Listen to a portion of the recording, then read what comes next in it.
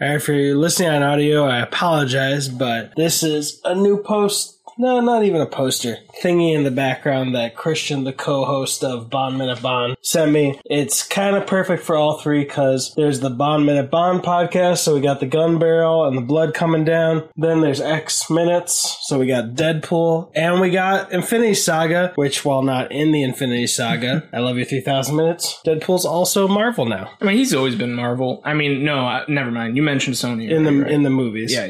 And okay. Deadpool's Fox. But with that said, this is minute 61 of Iron Man 1. My name is Brian. I'm Richard. And this is I Love You 3000 Minutes, the podcast that went back through time, rewinding every single movie at speed, just so we could then play it back at normal speed to break every minute of the Infinity Saga.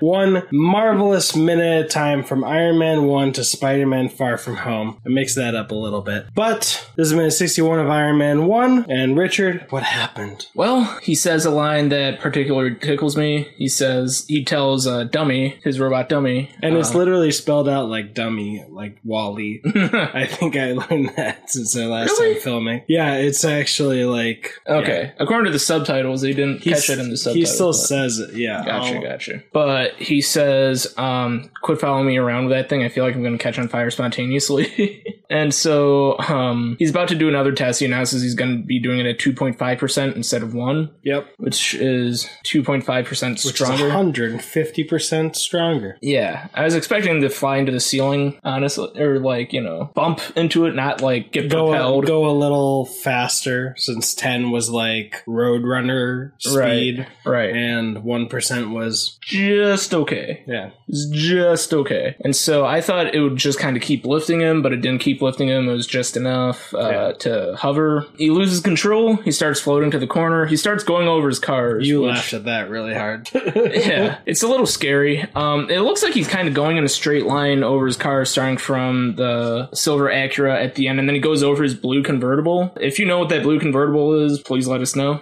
I feel like the camera work goes straight to the table after the blue convertible. Yeah, there's an edit where he's close to the wall over the cars, and then if they didn't edit it, he would have had to just hover a little away, and then he started going towards his desks. Yeah. But there was a little bit of time cut out of that sequence, I guess. I feel like it would have hurt all car people if he just foot blasted every single one of his cars in the background there. I think he did. No, it cut straight from the blue to the table. And I thought you were saying there was an edit where he gets close to the wall and he must have pushed off the wall towards the table. No, yeah, that's what I was talking about. Yeah. I just thought that he actually went over all of them. Got out. I think if you interviewed anybody who'd seen it and they remember the scene, they would have said he went over all his cars, which they probably did. And so he goes over the table, he's blowing a ton of his papers around, and he's saying, we're okay, we're good, this is good. As with every scientist on the verge of an invention, we're good. He eventually navigates himself back to his little launching pad. Could have gone worse. Could be worse.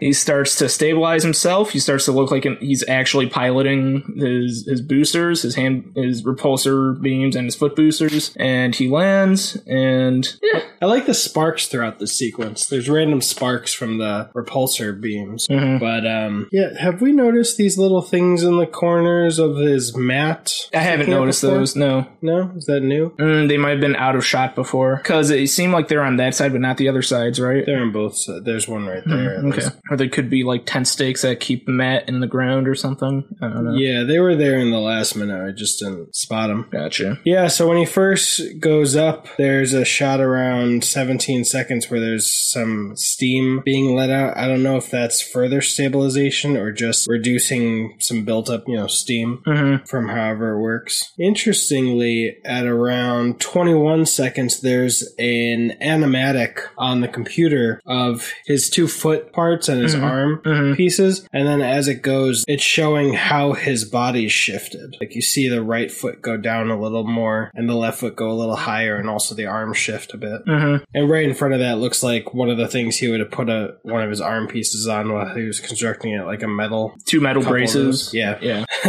Also, another thing I love is around like 31 seconds, 32 seconds, just a bunch of papers start flying up with no purpose or no reason. They're not actually being affected, or if they were, they'd probably be blowing around the floor instead of just immediately going straight up in the air. You know, because if you have like a paper on a table and you just go to it, it's not going to fly up at your face. I think the strong gust of winds from the boots could send them in random directions because they're flying away from him. I mean, they're all going straight up first, though, right? I think they're flying away and then going straight up. I might just be being contrarian here. And look, we've never seen this before. At around 40 seconds, there's a jukebox. Oh, damn. Whoa, where did that come from? Oh my gosh, I don't know. Yeah, the one thing I always, even on the first viewing, at around 49 seconds, he's going from like hovering and stuff, like he's on wires and it's actually natural. And they had this actual wire setup where they put wood planks under his feet and had that as part of it, so it actually shifted him, you know, instead of putting a brace around his waist. Right. Or just a brace around his waist and then having his feet justify it. They made it so it came from the feet and I think maybe his arms.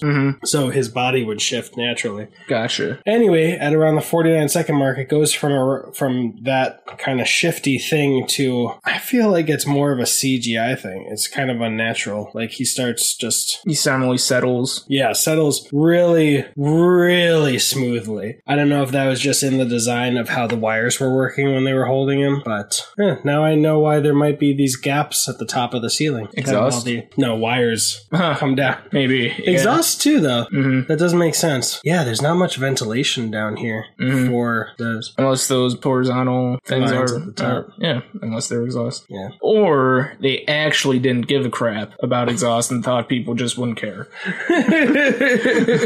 I mean, they put a lot of work into all these teeny tiny details. I'd be surprised, honestly. If I were a production person, I'd be like, yeah, there's gaps. At least it looks even. We're good. We don't have to CGI over those. It looks like a vent right there, right? Or is that just that does look like an vent at 46 seconds, almost directly behind Dummy on the wall. It's not lit up at all. Oh, it might be one of the lights without a light on, but it does look like a vent. We're gonna see this later. At 46 seconds, all the way on the right where Tony's coming back. Well, I don't know. That might be Cap's shield. A like partially assembled replica. I'm seeing like a red piece. Red, white, blue.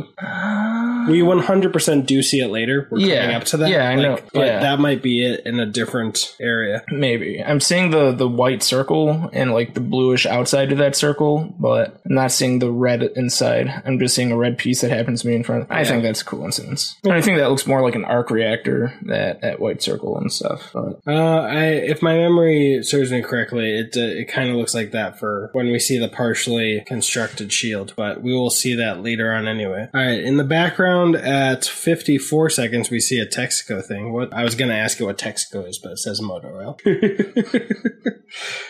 I wouldn't have had any idea, honestly. So really, Yeah. I would have thought it was like a convenience store. Yeah, I think I've heard of Texaco. I mean, right next to it is a Sterling motor oil. So for someone who's not sentimental, he's got a lot of old wall junk to decorate his place. Maybe he just finds it more neat. Maybe he had nothing nostalgic to do with it. He said nostalgic, by the way. He's not nostalgic, right? Sentimental.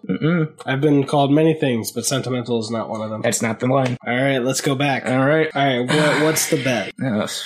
I don't need to bet to make it interesting. I'll take 10% of your bites with the bomb and add them onto mine if I lose, and the same for you. No, I don't want to mess with that. I mean, we only got 3 ratings. We might not even do it. I mean, to be fair, the episodes where we're shouting it out haven't been published yet.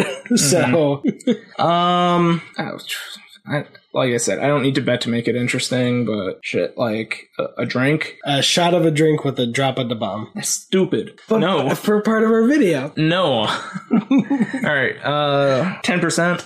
We'll do that 10%. We'll just change it. Like if we have 10 ratings and I lose, I'll drink 11, you drink 10. All right, let's find that line. Let's play it for the podcast. What you got me to do with this? Destroy it. I'm covering up the subtitles. You don't want to keep it?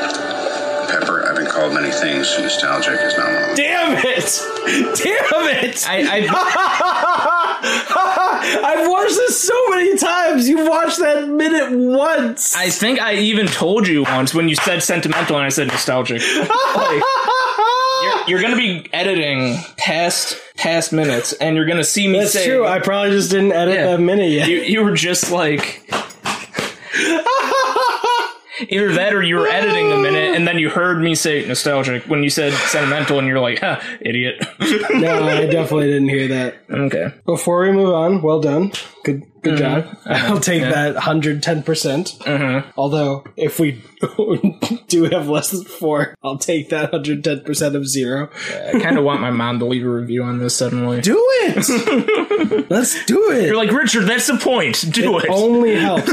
Look, you have 3 reviews against you on this one. You got to hit back at those other reviews with your own reviews. I suppose on I the could. other podcasts. I suppose I could. Thank you so much. That was minute 61. Follow along on Instagram at I Love You 3000 Minutes. We have that challenge for as many ratings and reviews that are on the Apple Podcasts. I'll be eating 110% worth of the bites as there are reviews with a drop of the bomb on each bite, and Richard will now be eating 90% of the reviews. So if you really, really want Richard to eat more and me eat a lot more, go over, just even put a rating. It takes 3 seconds. That was minute 61. I'm Richard. My name is Brian. You've got an army. We've got a podcast. What were you going to say? No, I literally just blanked. This is our first minute of the evening, and I'm tired. Yeah, So. I blank so much.